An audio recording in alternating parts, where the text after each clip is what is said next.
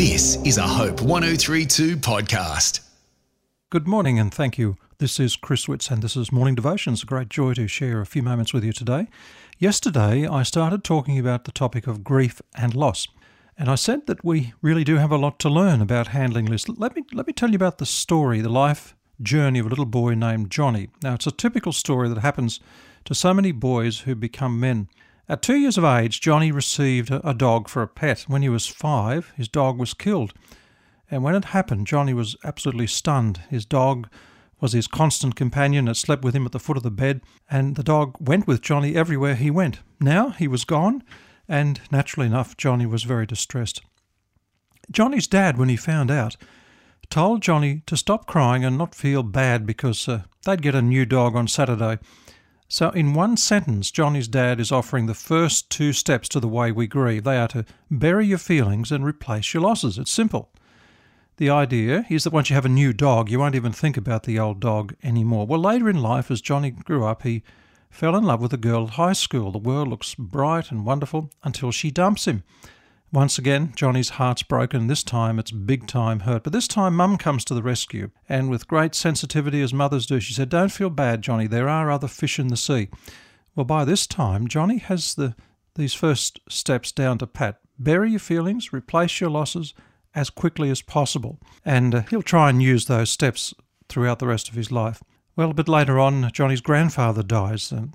He fished with him every summer. He felt very close to his granddad. And a note was slipped to him one day when he was in class at school.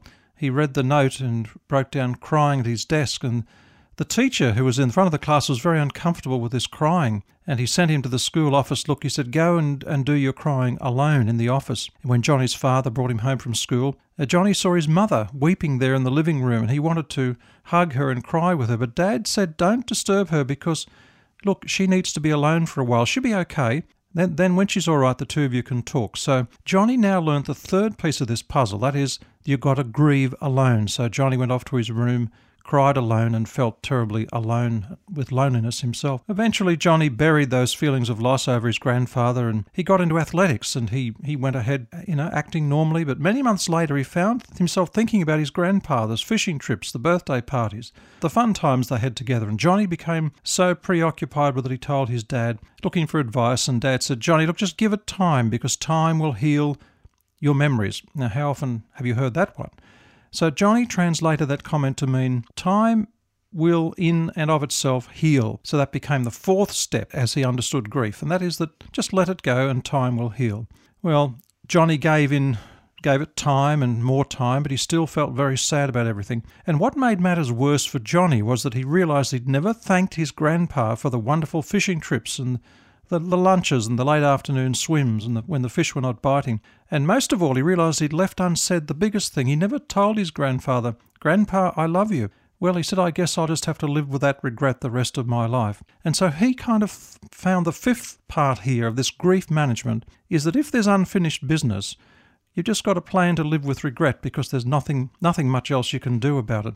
So there was all this trauma. And Johnny works it out and says, look, it's not worth it. These close relationships you have, they're painful. Therefore, the only way to avoid pain and anguish is to just keep yourself away from people. Don't trust anyone because you could end up losing them.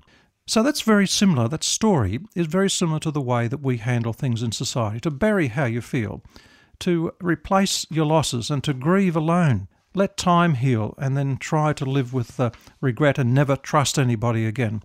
And that's possibly how you've been taught and how I've been taught to grieve our losses. How sad it is that it makes us unable to enjoy life, to live and to love others. Heavenly Father, we do believe there are many Johnnies around today who suffer that way. Help us to have a clearer picture of how you want us to grieve. I pray in Jesus' name. Amen. This is a Hope 1032 production. Thanks for listening.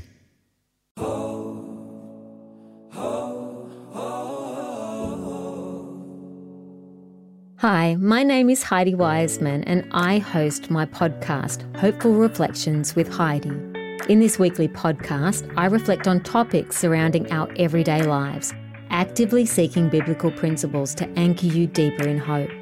I talk about how God is everywhere and try not to miss the magic that surrounds us regardless of our circumstances. Also faith, our faith pleases God. I talk about the measure of our faith and how it is like a currency. I continually point to our God in every episode, as God is love, and love is how He expresses Himself. To experience this podcast, go to hopepodcast.com.au or your favourite podcast app and look for Hopeful Reflections with Heidi. My hope is that these 3-minute messages would encourage and inspire you in this journey of life.